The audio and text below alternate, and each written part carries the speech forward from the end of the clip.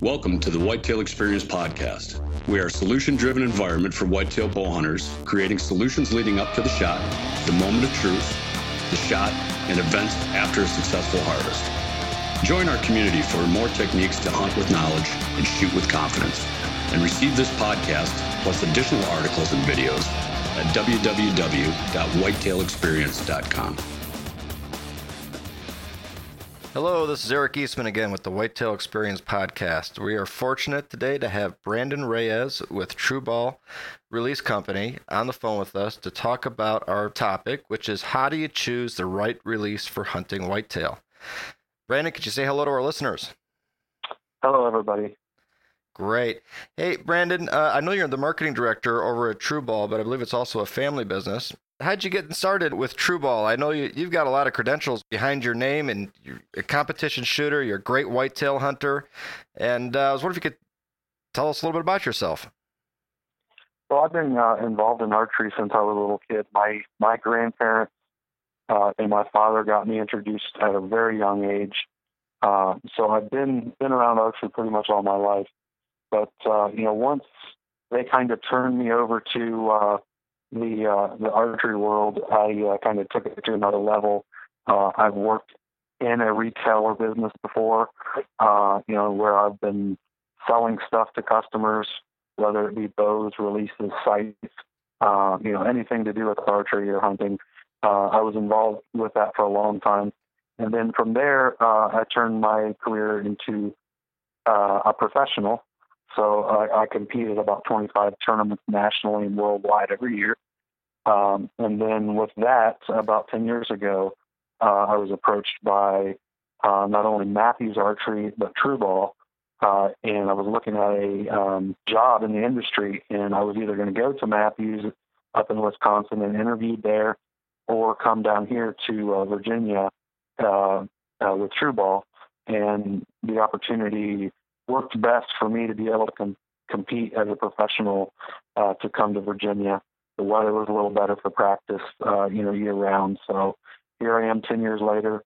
I met my wife here at work, who is the daughter of the owner of TrueBall and Excel Archery. So now I'm kind of in deep with the business. So, this is a family business, like you mentioned. We have probably 10 direct, immediate family members that are involved on a day-to-day basis here at the factory. And, we travel all over the country to take care of our customers, to work dealer shows, tournaments, and all kinds of events throughout the course of a year as one big family.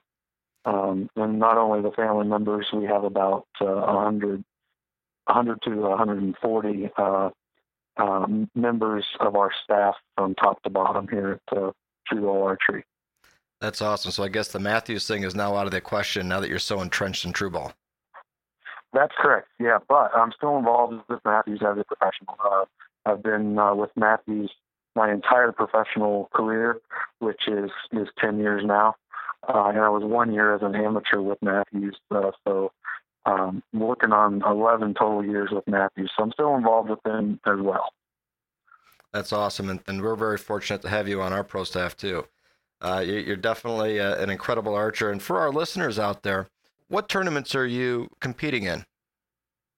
I compete in not only the ASA and IBO, which is the national level 3D tournaments throughout the United States, but I also compete in a couple international tournaments every year. I generally try to do the Indoor World Cup, which takes place generally in China and France. And they added an additional one, so there's 4 now, in addition to the Vegas tournament in Las Vegas that the World Archery Festival runs.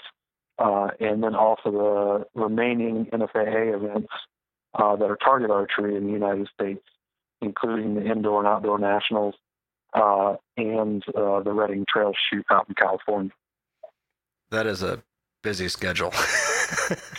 Yeah, and that's just a small percentage, because we additionally have the ATA show, which is where we do a large percentage of our sales for the year. which is a week generally in January. And then we've got several dealer shows basically through February where we're showcasing the 2015 or 16, whatever year we're working on new products and our entire product guides. So it's a busy end of December, January, February because of all the dealer shows. And then additionally, the tournaments are starting to kick in as far as indoors are concerned. So you're primarily focused on ASA and IBO. That is your primary focus. Yep.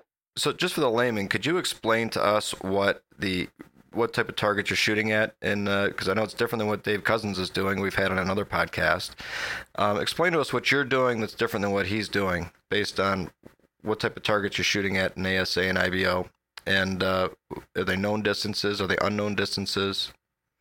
What I compete in and what I enjoy doing the most is, as a 3D archer, is with the 3D targets. Now, Dave and I have competed numerous times in target archery where we're either shooting, just paper targets at a known distance, or just, like an indoor 20-yard or 18-meter round also with the target face. What I enjoy doing is the unknown distance on the 3D animals. And we use, in ASA, we use McKenzie 3D animals, and in IDO, we use Reinhardt 3D animals. So the animals are lifelike, natural look kind of targets that, if you were to look at them at a glance, you would think it was a real animal. And the animals have scoring rings on them, and, you determine the distance from the shooting stake to the animal to, in an attempt to make the best shot you can. Now, with the growing popularity of 3D archery in, the last couple of years, a lot of that growth has come with, known distance classes.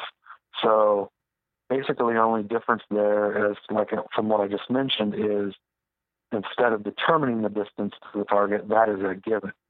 So the individuals can either use their rangefinder or they get a sheet that has the distances on them for every target they're going to be competing on that day. And like I had mentioned, that's where a lot of our growth in 3D has come over the last couple of years, is in the known distance categories. So there are, thousands of shooters out there across the country that, may be afraid of coming and trying 3D archery because they don't want to hurt their image or reputation because they don't know how to judge yardage. Where now we've kind of given that to them, and, the growth has just gone crazy in our 3D archery sport because we've opened it up to the known distance classes. And, currently that's only in ASA and IBO. Geez, Brandon, I can really go on a tangent with you, but I want to make sure that I circle back to the original context of our podcast here is, how do you choose the right release for hunting whitetail? And obviously you're out there, you're simulating a hunting environment. You have foam targets, 3D targets that you're shooting at. You got known distance, you got unknown distance. Sometimes you can grab your rangefinder in a hunting situation, and sometimes you just got to make the best guess that you got. And you say, all right, that's 20 yards, between 20 and 25. I'm kind of at the same pin. But let's really hone back in on the release. And you've got a bunch of areas of expertise. What are the different styles of releases that people are shooting today when hunting? Nowadays, there's more variety, I think, than there used to be about 10 or 15 years ago. And I say this because it seems daily that more and more people are getting into using a handheld style release for hunting. And that was pretty much non-existent, a decade ago. So, like always, I would say, the first and foremost, most popular style of release out there is the wrist strap. Now, probably 90% of our releases are, some type of variation of wrist strap release. And this is popular because you throw it on your wrist, you have it, you don't lose it, you can't drop it out of the tree stand, and it's just convenient. Now, that's a trigger style release, is that correct, Brandon, where it's a strap with a trigger? Yeah, a strap, wrist strap style release, is going to be, an index style trigger release. Okay. So that's your most popular release out there. And now, what are some of the advantages and disadvantages? So in a big advantage is that it's always on your wrist. What would be a big disadvantage of a wrist style release? Well, the biggest disadvantage I hear, more than anything is people get antsy on the trigger and they want to punch it. So it all comes down to this big disadvantage for a wrist strap style release is going to be the activation of it and the fact that, people get, kind of antsy with the trigger, so they want to punch it. And when you punch it, it just leads into, negative, types of shooting that is not conducive to someone that wants to be very accurate. So, and and don't get me wrong, there are a lot of people that use the wrist strap release and are very consistent and accurate with it. But it's, having that index style trigger, I see, more than anything, people are improperly fitted with them. They try to barely touch the end of the finger, their index finger to the trigger, which, are all ways that it can work, but it's not the most accurate way. The best way that I found that to have success with the index style wrist strap release is to hook the trigger more, kind of like you would on a with a rifle. Hook the trigger and kind of pull with your shoulder blades together to activate it. I think that eliminates a big negative that people get over time with wrist strap release, and that's punching the trigger. You believe the most accurate way to get the best trigger release off of a wrist strap style release is to wrap your finger around the trigger. Don't pull the trigger, but use your back tension and shoulder blades to actually make it go off. Yep. Just kind of pull your shoulder blades together after putting, wrapping your finger around the trigger. And that's the big thing is make sure, one, your trigger isn't too light to where you can actually feel the trigger before it fires. Because some people want to set it so light because if they set it light, then that's going to, get the arrow off the bow faster. So it's going to, they're not going to hold the bow back as long. And the longer you hold the bow, the more your shot breaks down. So, my advice on this would be, wrap the finger around the trigger. Don't have the trigger so light that you can't do that. Otherwise, the release is going to go, or the shot's going to go off way before you're ready. And then just start pulling, with your back muscles and pulling your shoulder blades together. Because it's not going to take a lot of movement, once you get some, a taut grip on the trigger to make the release actually fire. Now, you mentioned adjustment a little bit ago. What type of adjustments do you have on there on a wrist strap, since it is 90% of most releases that are being used today for a hunting situation? What are the adjustments that you would say that are critical to somebody's success? Well, we've tried to build as much adjustment in releases nowadays as we can, just because everybody has a different feel or a different requirement to make them feel like they need, to be able to shoot the best they can. So in most of our releases, I would say in our economical releases, and economical, I'm saying, like $60 and less for the retail price. Most of those style releases are just going to have a travel adjustment. So the amount of movement that it takes to release the fire, is the travel. Where if you get into some of the higher end stuff, from basically that $60 mark and up, depending on what model it is, you not only have that sensitivity or travel adjustment, you have a sensitivity adjustment as well. So now you have the ability to adjust that movement that it takes, and most people want no movement. So that's that travel gives you the ability to set that to where there's no movement when the release fires, or when it does move, it fires. And then in addition to that, they will have a sensitivity as well. Some people, like I mentioned earlier, want to set it light, and then some people want to set it heavy, and then you have all the adjustment in the middle there too. So generally, the higher the price the release, the more adjustments you're going to find in the models. And probably more precise machining also. As you get more adjustment, it's probably a little bit more accurate than machining that's done. Exactly. You're going to find more parts, and more parts is what's signifying that extra cost. Okay, I remember when I used to shoot, I don't currently shoot one anymore, but when I used to shoot a wrist style release, I think one of the biggest breakthroughs that I had was when I went into my local shop, an excellent teacher. The first thing he did is when he looked at my release, he was like, "Oh my gosh, buddy." He goes, "Your release is way too long." And I go, "Well, what are you talking about?" I says, "This is the way it came." And he ended up taking off the head of that release, and basically the head that's got the trigger mechanism on it. And he pulled off the rubber that I never knew there was a big long screw underneath the rubber. Yep. He pulled off the rubber and he screwed it all the way down, and he goes, and he had that the head of that release. I would call it the tip of the head was right basically right at the top of the palm of my hand, at the bottom of my fingers. Yep, that's perfect. And then he cut off the remainder of the tube, and then put the tube back on, screw the head back onto the release, and he goes, "Now, in his opinion, I was properly fit for that release." And I was like, "Oh my gosh, he shortened this thing up about 2.5, maybe even 3 inches." I mean, it was dramatic. And he goes, "Now try and shoot." And I was like, "Oh my gosh, this is so much more crisp, so much more clean." By the way, I still wasn't releasing with back tension like you were just describing to do a minute ago. But is that a pretty good, accurate pictorial of what somebody should be doing when they're using a wrist style release? Because out of the box, they come pretty long. Yes, and that's a perfect representation of the way I would set somebody up if they were to walk into my store. And I will say, like I mentioned earlier, a lot of people out there use the release way too long, and they're stretching that index finger just to hit, a small portion of the trigger to make it fire. And that all is what I consider, steps that are ultimately going to get you into either target panic or punching the trigger.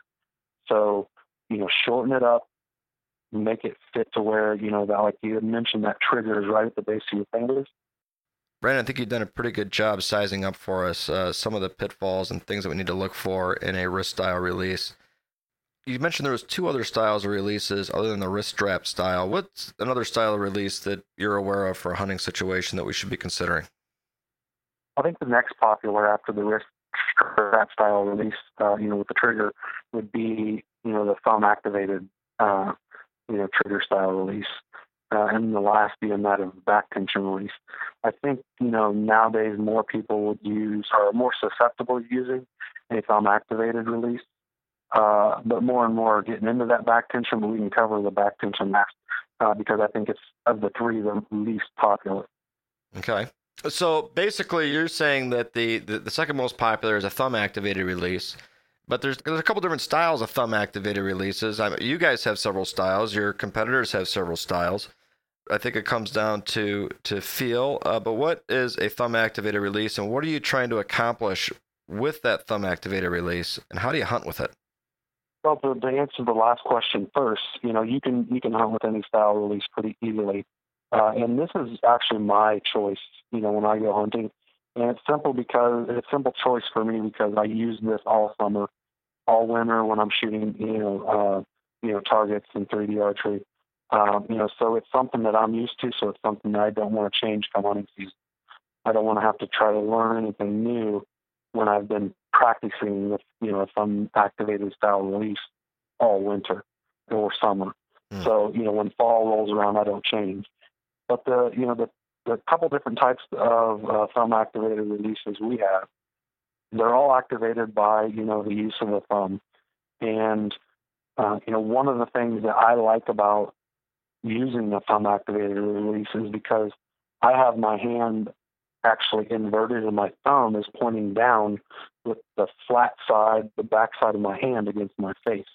And I ultimately think, that this gives me the best anchor point, whether I'm hunting or, shooting targets. I got to steal a tip from somebody else that I learned. When you anchor that release, do you have the knuckles of your index finger and your middle finger on your jawbone? Some people do, yes. That's a popular anchor point for a lot of people. With me, I'm a little bit different, and you'll notice guys with glasses, like me, shoot a little bit different based off of, having to, move their head a little bit differently to be able to see through the glasses. So I turn my head more, and, the string is on the side of my nose. Like I said, the flat back side of my hand is up against the side of my face. And that's what gives me, the most accurate anchor point I could get and still be able to see through my glasses, with my head turned right. So, it's, the way you mentioned is very popular, and it's a great way to be able to get in the same spot every time. So, that's something that I would highly recommend if it feels good to you. Yeah, I just switched mine to that spot after learning about it, and it's amazing what it did to my accuracy just after 2 practice rounds. I was like, oh my gosh, how come I never learned about this before? I was kind of kicking myself when I was out there. But whenever you switch anchor points, it's you have to switch your sights, you got to switch your peep. It's like, oh man, what did I do to myself? It's a whole new ball game, but I ultimately feel that, I always tell people this that used to come into our shop is most people have, some type of brain wave that runs to that index finger that tells them to hammer it. And that's why you see a lot of people with problems that are using an index style trigger. And that's why I recommend a thumb style trigger, because I think that, even though you can still hammer it, I think that the reaction time on your thumb is not as great as it is on your index finger. So I think that, that the ability to make a better shot can be done with your thumb, with a thumb activated style trigger, as opposed to an index style trigger. So, it was one way that would help me convince people that, a thumb activated, I think, would make you a better shot if you put the time into it and practice with it. I think you'll see that, not only are you going to be able to extend your range, I think you're also going to, shrink and, make your groups a lot smaller at longer distances. It's interesting you mentioned that. I have moved from, as I mentioned, originally I started off with the index, finger style trigger. I've been hunting for years now, probably, 8-9 years with a thumb activated trigger. Oh my gosh, it's actually been longer than that now that I actually think about my my age and back into it. But one of the things that I've noticed is that I've got several styles of releases. I'm fortunate if I got a couple of your styles, a couple of other people's styles. And one thing I've noticed is that there always seems to be at least in the ones that I own, it always appears to be a spot where the trigger wraps into the cradle of your thumb, but then your thumb basically rests on call it the flat, hard surface of the actual release aid, where you're almost creating a kind of a round gap around it. Right. Is that intentional, or are you supposed to wrap your thumb around the actual trigger, or supposed to be focusing on the trigger, or are you actually supposed to be almost like touching your index finger with your thumb, but you're actually touching the release aid? Just like any other release, or archery in general, whatever way you can do it to make you to be able to repeat it time after time is going to be the easiest. And just like the index trigger style release, whatever you can come up with to be able to ensure that you're getting in the same spot every time on that trigger is the way you want to do it. And the way I instruct people is to not put your tip of your thumb or any part of your thumb that you can't get back in the same spot every time on the trigger. And the way I instruct people is to actually touch your index finger and your thumb together. And then, with all the adjustment in the actual thumb barrel itself on the trigger mechanism, adjust it to where, that feels comfortable in the back, basically at the bottom of your thumb where it meets your palm. So you're actually activating the trigger with, that specific spot I just mentioned, the lower part of your thumb and, the part of your palm where they meet, as opposed to the tip of your thumb. And, this, will ensure that you get in the same spot every time. And consistency is what we're all looking for. And, I think it'll give you a consistent spot to return to time after time. So, adjust that, and that's why in all of our models and our competitors' models, there's a lot of adjustment in that thumb barrel piece. And, it's because your thumbs may be 3.5 inches long, mine may be 2 3/4, and, we've got guys that, play professional ball out there or whatever it may be that have fingers that are, or thumbs that are 4 or 5 inches long. So you got to have that adjustment in there so people can adjust it to their liking. And I think that's one of the biggest aspects of a thumb activated release is having that adjustment and making it feel comfortable to you. And, being able to reference, it in your hand, the same spot every time is going to spell accuracy in the end. So that's interesting. So just like you're saying with just like with the trigger style release or the wrist strap release, like you mentioned, you're activating with back tension. You're doing the same thing with a thumb activated release. The object is not to pull the trigger with your thumb. The object is to get your thumb on there and release with back tension. And basically, you're getting your back tension by pressing your shoulder blades together.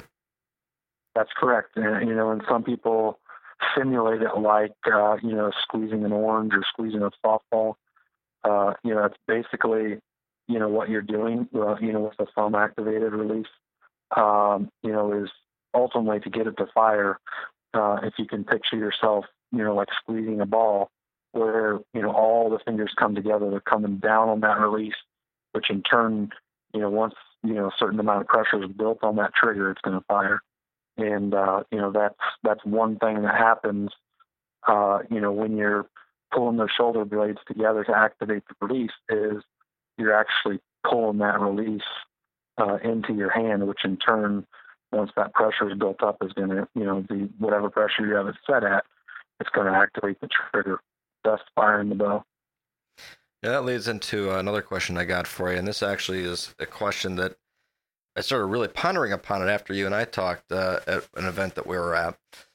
I said, Brandon, I need to get one of your releases because I want to make sure that I've got a good quality, reliable release when I'm out doing things, and I want to make sure I have a couple in my bag. Also, I'm kind of forgetful. I may lose a release here or there, and and one of the first questions you asked me is you said, "Okay, great. So you want a thumb style release? No problem." He says, "Well, what type of barrel do you want for the thumb?" And we kind of talked and hashed that out. We figured out what was best, and then you hit this question. You says, "Well, how many finger holes do you want in the release? You want a 2-finger? You want a 3-finger?" And then he said, "Well, we also have a 4-finger." I'm like, "Well, what the heck, man? I mean, what's the difference between these releases? Why would I want a 2-finger? I mean, I don't think I've ever seen one until you threw one out and you said, 'Oh, hey, here you go. Check this one out.' What's the difference between them, and why would I want to manage into a different style for whatever reason based on, is it just comfort? Is it help the way you shoot? Is there an advantage?" Some people may, think that it helps the way they shoot, based off of their liking. We've always offered 2, 3, and 4-finger model releases. And it seems to be, over the years that when you're talking to a hunter, or somebody new, getting into a thumb activated release, or a back tension release, because we offer, the 2, 3, and 4 fingers and the back tension also. It all comes down to comfort, but mostly, what we've seen in the hunters over the years is they prefer the 4 fingers, because in a hunting situation, they may have to hold the bow longer. 4 fingers on the release makes them feel like they have more leverage and may be able to hold more, pull more poundage and, have a little more holding weight, if they're shooting an 80% let off bow. So they, it all comes down to just like, choosing any type of release for any type of archery, it's all about comfort and what feels good to you. With that being said, with the hunting people choosing 4-finger mainly, I prefer 3 fingers for everything that I use, whether I'm dabbling in the back tension, or I'm shooting, target archery with a thumb activated or hunting with a thumb activated. I prefer the 3-finger model. Just real quick, when you say it's a 4-finger release, is that like, does that look like a pair of brass knuckles? Or is the fourth finger That's open? correct. You have every finger, every finger has a home, with a four-finger release, and then your thumb on a thumb-activated model, of course, would be on the thumb lever, and that's what would activate the release. So, on a three-finger, your pinky would be basically, it wouldn't have a home, so it would be kind of off of, off in space, if you will. And then a two-finger likewise would have your ring finger and your pinky finger, without a home, and you basically drawing the bow with just your index finger and your middle finger.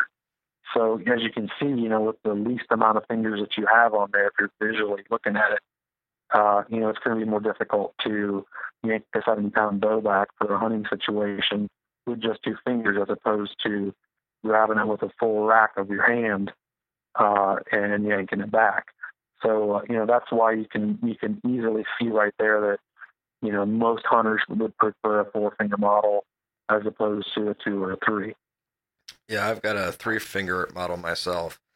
And it's kind of interesting. It's kind of like a non-typical deer or something. It's got like a little kicker that comes off of the pinky. There's not a hole for it, but you still got a place to kind of manage the spot for your finger. Right. Yep. And some people require that. Some people feel like, having that pinky out in space just, may cause them to it moving may cause them to, have inaccuracies or whatever. I've never seen it, but it's like I had mentioned, it's all on feel and what feels good to you and, what you practice the best with. And in most cases, like I mentioned, hunting people like four and our most popular, as far as across the board with hip back tensions or thumb activated is three finger. It's kind of right in the middle there, and it's a safe bet if somebody wants to buy three or four of them to put in their shop for customers to potentially buy. It's a good kind of run of the mill in the middle, and it's got a good feel to it, and people can determine from there if they need to have that additional finger on the release or not. Well, dang, Brandon, I can't figure it out. We're both shooting a Matthews. We both shoot Carbon Express. We both have a true ball release. And you got the same finger style as you. Why can't I shoot as good as you do? Oh, you can. And I'm sure you do sometimes. It just depends on, depends on the day. I'm sure we all have our days. But it's all about practice. And, I practice basically, I consider all this term and archery stuff my practice for hunting because that's my passion. And I've been whitetail hunting for 25 years. You got some nice bucks to prove it. I've got a few, but I still got goals that I want to reach. And I feel like that, I'm hunting some of the best places out there. And I think I will, reach those goals. But, it won't be from lack of effort. I know that. And, if I'm given the opportunity, I want to make sure that my equipment's, right. And, I feel like I can make the shot. And I think that, with the products that are out there and, like some of the ones you mentioned, they're the best ones out there. And they're the ones that are going to help me, make that shot if I'm, put in that situation. And, it's, for me, I've been lucky enough to, take a lot of animals and, a lot of whitetails. And because I grew up in the Midwest, and that's my passion. No matter what I'm doing every fall, it's going to include, hunting whitetails and, Indiana, Ohio, Illinois mainly, Iowa. It's some of the best places in the world to hunt whitetails, and I'm going to find time to be there. That's awesome. I got to move into the last style release that you just talked about, and that is a back tension release. And I can tell you, I do have a back tension release. I had great aspirations of using it to make sure that I started. It is until you figure out what back tension is, it's difficult to understand when somebody's talking about it unless you've actually experienced the bow going off with true back tension. There really is it's a surprise. Every time it's like, holy crap, it went off. Yep. And right. And no matter how good you get at it, you get rid of the holy crap moment, but you do go like, there it goes. All right, that just went. Yep. And I don't use it now, but I do want to preface the fact that I never punch myself in the mouth. And I just was waiting for it to happen. I was waiting to lose a tooth, but I never did it. And I was able to hold on to the string the whole time. Why don't you run us through the mechanics of what a back tension release is and why I would say that I was happy I never punched myself in the face? Well, that just means that you haven't shot it long enough, because it's going to happen. We've all done it, and I've done it with all styles, of all three of the styles of releases that we've mentioned at sometime during my career. But a back tension, is becoming more and more popular because of the fact that there's some guys on TV that are using them, and people see that that they're very accurate, and they want to try it. So if somebody's out there trying it and they're successful with it, then people see it, hear it, they want to try it. But basically, you're looking at a release that has no trigger, and there's several different types of back tension releases out there. So you're like wondering, well, what actually activates the release? Well, what you have basically is two sear edges, and once the sear passes a point of the edge, it actually fires. So what you're looking at is basically if you're walking on the ledge, you're walking on a cliff, and you're blindfolded, and you don't quite know where or how many steps it's going to take before you fall off the edge. That's what you're looking at, with the back tension. So if you're walking along that cliff and just boom, all of a sudden, boom, there it goes. That means with a back tension release, you've made it to the edge, and now you're just a little more movement, you're going to fire. So that's in a nutshell, what a triggerless back tension release is basically a certain amount of movement depending on how you set the release up. And once you reach that movement, then your release fires. And like I mentioned, each one of them can be set up differently. One popular aspect of a back tension release is a click. And what I mean by a click is it's kind of like a safety. And I use a click if I use a back tension model in practice or whatever, because it is like a click or like a safety. And I know that, once I roll my back tension to a certain point, it's going to make this click noise. And then that means I have ever so slight amount of movement left before that release is going to fire. And I do this because, if I'm in an uphill situation or a downhill situation at a 3D event, then, sometimes depending on the way your body's positioned, you may get to that click faster than you would if you're just standing on level ground. So that's my safety, when I'm, out of my, comfort zone as far as being on level ground, to know that, hey, you're getting close to the edge, the release is going to fire. And it can either one of two things. It can do one of two things for you. It could tell you either let down and start all over because you've positioned your hand in a position that's going to cause the release to fire sooner than you want. So if it went click, you'd still let it down? You still have the nerve to let your bow down? Yeah, I mean it's easily done, and we do it all the time. But what that means is some people will be drawing the bow and it'll click. I would suggest if you do that, then you need to let down the start all over. Position your hand in a safer position before you draw the bow. The most accurate way and the best way to draw a back tension release is basically with all the weight of the bow on your index finger and your thumb. And what that does is that keeps the release in an inverted position where it allows you to draw the bow back without activating the release. And that's important if you don't have a safety, because you don't know when it's going to go off.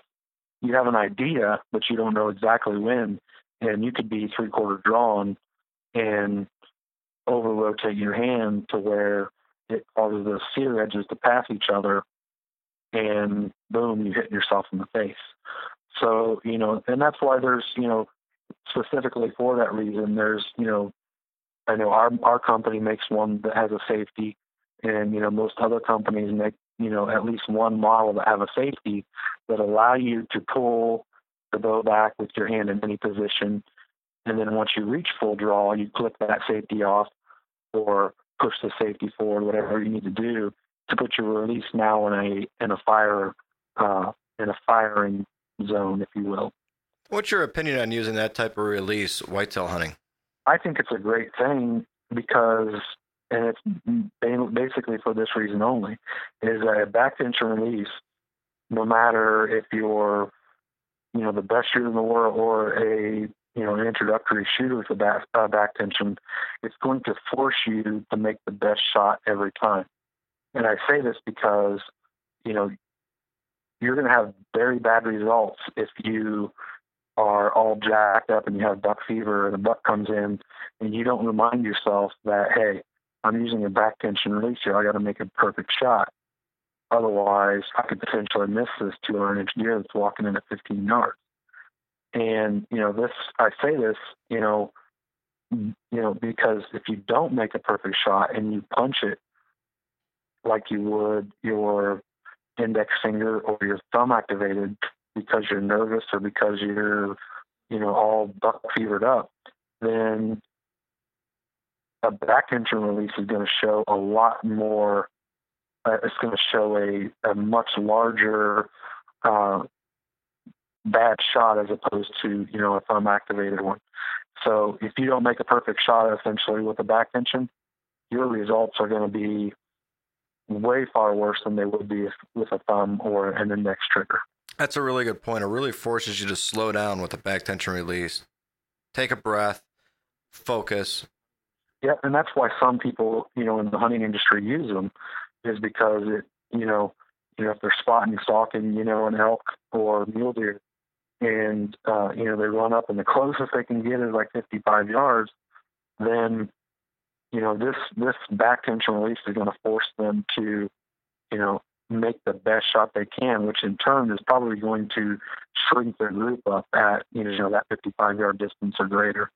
And I think that, a lot of people are realizing that, hey, with, the quality of animals, that we're known for, that keeps getting better and better every year, they don't want to miss that opportunity at that huge buck or, huge bull. So they're forcing themselves to hunt with a back tension because they want to be able to be ready, and they want to remind themselves, hey, take a couple of extra breaths, or, relax. So remember, you got to make a perfect shot here on this animal, because if you don't, the results are not going to be good. And, I think if people take a few seconds and tell themselves that and slow down, then I think, it's going to have good results. And I think that's what a back tension gives to some people, some people that may get jacked up, because, that huge buck is in bow range or, whatever.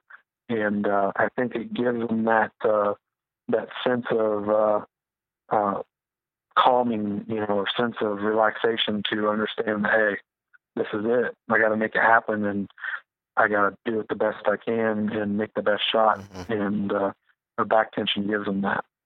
You said 90% of the population are using a wrist strap style release by releasing that, basically activating the release with their index finger. What type of advice would you give somebody that wants to get into a thumb activated release or a back tension release? Would you advise them to move right to a back tension release, or would you suggest maybe to stair step it in with a thumb activated release? Or what would be your recommendation, because you're shooting a thumb style trigger release? I'm shooting a thumb style trigger release. I've tried the back tension release. It was fantastic for figuring out what the heck back tension really is, because you just can't get the bow to go off if you don't use back tension. You can't fake it. Either you do it or you don't. What would you recommend for somebody when 90% of the people are buying a wrist style release, if they want to get probably a little bit more accuracy from what I'm hearing from you? Obviously, people can be very accurate with a wrist style release. What would your recommendation be? And I'm not saying this just because I use it, but I think ultimately a thumb style release will take a index style shooter to a little bit higher level. And I say this because it gives them a more solid anchor point. With the wrist strap, sometimes people are floating with their anchor point on the side of their face. Some people anchor with their thumb behind their ear. And it's just, those are all great ways, to work and to activate an index style trigger. But I think, some people, once they reach a certain point, are looking for something else that, that could potentially make them a better shot. And I firmly believe that, a handheld style release, whether it be a back tension or a thumb activated, can do that. And, the only advice I would have there is, a lot of people say it's kind of hard to teach an old dog new tricks. Well, that's, very important to remember that statement when you're using a back tension release, specifically, is that it's hard to teach somebody, a certain way to do it, if they've been used to something else for so long. Well, if somebody's interested in a back tension, the biggest thing is you can't be afraid of it. And I would suggest that, somebody, that wants to try a back tension, that they get one with a safety in the beginning. There's plenty of models out there with the safety. And what this is going to do is it's going to eliminate that fact of insecurity that somebody may have and that fear of popping themselves in the mouth. Once you get that one with the safety and you perfect it and you understand and feel, what the shot feels like or what it's supposed to feel like, when your bow goes off with the one with the safety, and you get to a certain level that you think you could go to one without a safety device, then, kind of stair step your way that way. So my advice, is, to find, a proper instructor or somebody that knows about back tension, and have them train you the right way. Because if you do it on your own, you're potentially going to open yourself up to bad habits, just like with any other release. So, learn the right way and don't be afraid of it. Yeah, we had that in another episode, Brandon. I think that's a great point. Is just like any other sport. If you don't have somebody to help you out, or unless you got a mirror right in front of you, you're going to record yourself. I mean, how do you know if you got bad form, you're practicing right, or you're holding the release accurately? You need somebody to coach you, even if it's a peer. If it's a buddy you shoot with all the time. I mean, if they got some knowledge that you don't, maybe they could help you out. It's very difficult to do it on your own. That's right, and it's difficult to do it on your own based off of what you've read. You need to find somebody that's experienced it and that knows, or has a little bit of knowledge behind it, like you mentioned, because, you don't know if you're going to be practicing something for 3 months the wrong way, and then, a month before season comes in, you're like, what do I do now? I've been doing it all the wrong way for the last 3 months. So, visit that local pro shop or, somebody that has, experience what back tension or what thumb activation is, or if you've shot fingers all your life and you're going to try an index style trigger or whatever, go to somebody that has a little bit of knowledge with each one of those aspects, because ultimately it could save you your teeth, and it could save you also, a lot of headaches. I think we've done a pretty good roundabout on releases. Is there anything that we could have missed that you want to make sure that people are educated on when it comes to release aids? Ultimately, it comes down to comfortability. What you feel the most comfortable with in your hand, and what you feel like you can, be the most accurate with. And in addition to that, making sure that you're properly fitted, just like you would with your bow. And making sure you have the right draw length. It's important to making sure that, your release is fit to you. And, it's something that ultimately can be the deciding factor of whether or not it works for you. And it could be something as simple as the release being too big or too small. So, comfortability and fit are the two biggest things to remember, when you're selecting a release. And, that's likewise across the board, whether it's all three styles, whether it's an index style release with a trigger, whether it's a thumb activated release with a trigger, or a triggerless back tension release.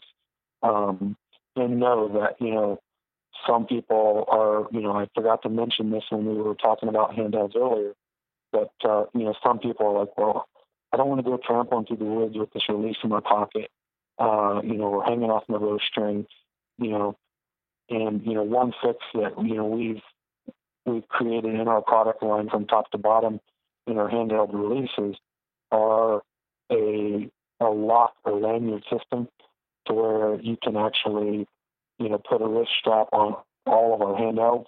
So it's there at your mercy. And you don't have to worry about dropping it out of a tree stand or dropping it in the woods when you're spotting stalking. It's right there on your wrist. So I forgot to mention that earlier, but I wanted to mention it. Whether it's a back tension or a thumb, you can still, attach a lanyard to it, or a actual Velcro or buckle style wrist strap. So it's right there on your system, and you don't have to worry about losing it. Do you use that system by chance, or you just attach it to your string and wait for a whitetail to come in? I do use a lanyard, which is, basically is a rope that goes around my wrist. To me, it's less bulky than a strap, so I can still wear my gloves comfortably. If I'm hunting with gloves, if it's real cold out or whatever. So I use the lanyard, and it allows me to put it around my wrist, and I can still put my hands in my pockets. I can still put them in my heater muff or whatever, and the release still be attached to my wrist. So that's really important I know for hunters, if they're tree stand hunting, or spot and stalk, and to be able to have that release attached to their body. And that's a feature that we've built into our entire product line, and it's an accessory that can be purchased in addition to your release. That's a really great point, Brandon, because I've always taken my release aid and I just attach it to my string loop, and while I'm waiting on my tree stand or my blind, I just, pick up my bow, pull back in the string, and shoot. That's a great point. I'm thinking about when the days are really freaking cold here up in northern Michigan, and it's like 0 degrees. You got the same challenges in Wisconsin, and not so much as in Ohio and Indiana, but it gets really cold in northern Michigan and northern Wisconsin. Right. And and I don't like to have a glove on when I shoot. It's like permanent frostbite. Yeah, I'm the same way. I don't like shooting with gloves on either because I don't normally do it very often. But that's also a key selling point for people too, because most guys, even if it's real cold out, they don't want to, eliminate the fact that, eliminate the glove wearing. And, some people strap the wrist strap style release right over the gloves, and, they still got the glove on and they, still shoot. But that's all fine and dandy, but make sure you practice that way because, depending on how cold it is and how bulky your gloves are, it could change your anchor point, it could change your point of impact, and then you get in a situation, a deer walks in front of you and you hit 6 or 7 inches right or left, it could, be the determining factor of whether you recover the animal or not. So, again, it reverts back to practice, and, make sure you practice like, you're going to be shooting, out in the timber or on the line, because I'm not going to practice with gloves on if I'm shooting at an indoor tournament and it's a temperature controlled environment. And on the flip side, I'm not going to set my bow up completely and not practice with gloves on if I'm going to be wearing them when I get out in the woods, because it changes stuff. And, just like a face mask or, anything like that, a glove, has a totally different feel. And, it can mean whether you, harvest the animal or not. Yeah, what I like about that wrist strap idea also is what I was going to say is when it does get that cold, you're able to put your hand back in your pocket, and you're able to get the release in there also, and you're not worrying about fumbling for your release later, but at least your release is staying warm at the same time. Yeah, it's hooked to you, and you got it when you need it. And, that's a big plus, to where you're not fumbling for it and you don't drop it out of the tree stand. And, that's great. Another important thing would be, never just buy one. And, I can say that as a manufacturer of the releases because we want to sell lots of them, but always have a backup. I mean, that's an important thing to remember because these are mechanical devices. You never know when something's going to go wrong. And, don't go on a $20,000 hunt, for moose without a backup release. I mean, spend the extra $50 or $100 to have a backup, you never know. And don't tell your buddy where you put your backup release either, in case he wants to screw with you and basically hide your release on you. At least you got the backup that's like it's tucked in your shoe and like your bag that's got a bunch of other stuff around it, so nobody knows where it is. Yeah, whether you lose it or your best friend, hides it from you, playing a trick on you, you should have a backup. And I think I agree. That's an important thing to remember. If you're going anywhere, on a hunt or to hunt anywhere, even if you're going out in your backyard. Absolutely. You never know when that opportunity or that buck of a lifetime is going to be there. You don't want to be fumbling for a release that you dropped out of the tree, when you can have a spare one in your pocket or in your backpack. So it's important. I don't go anywhere without, just one. And I would recommend that to anybody listening that, you don't go with just one arrow. So you shouldn't go with just one release. Well, Brandon, thank you so much for your time today to be able to go through the ins and outs of all three styles of these releases. And I couldn't think of anybody that would be as qualified as yourself to be able to run us through the different benefits, the advantages and the disadvantages. There's just a lot to consider when choosing a release aid these days. It's not just a one-size-fits-all. You really need to get out to a pro shop, try the different styles, see what works best for you. Your time has been very valuable, and speaking on behalf of everybody, we really appreciate you taking the time out for this. I enjoy it, and anything I can do to help people accomplish their goals or be the best archer they can be, it's like a success for me. So not only do I hunt and throw animals on the wall every now and then, but if I can help somebody else do that and share it through a picture or email or a text message, that's like another success story for me. So I enjoy doing it. I'm glad you asked, and we'll do it any other time. Great. Thanks again, Brandon. To ensure you catch our next episode, go to www.whitetailexperience.com and join our Whitetail community.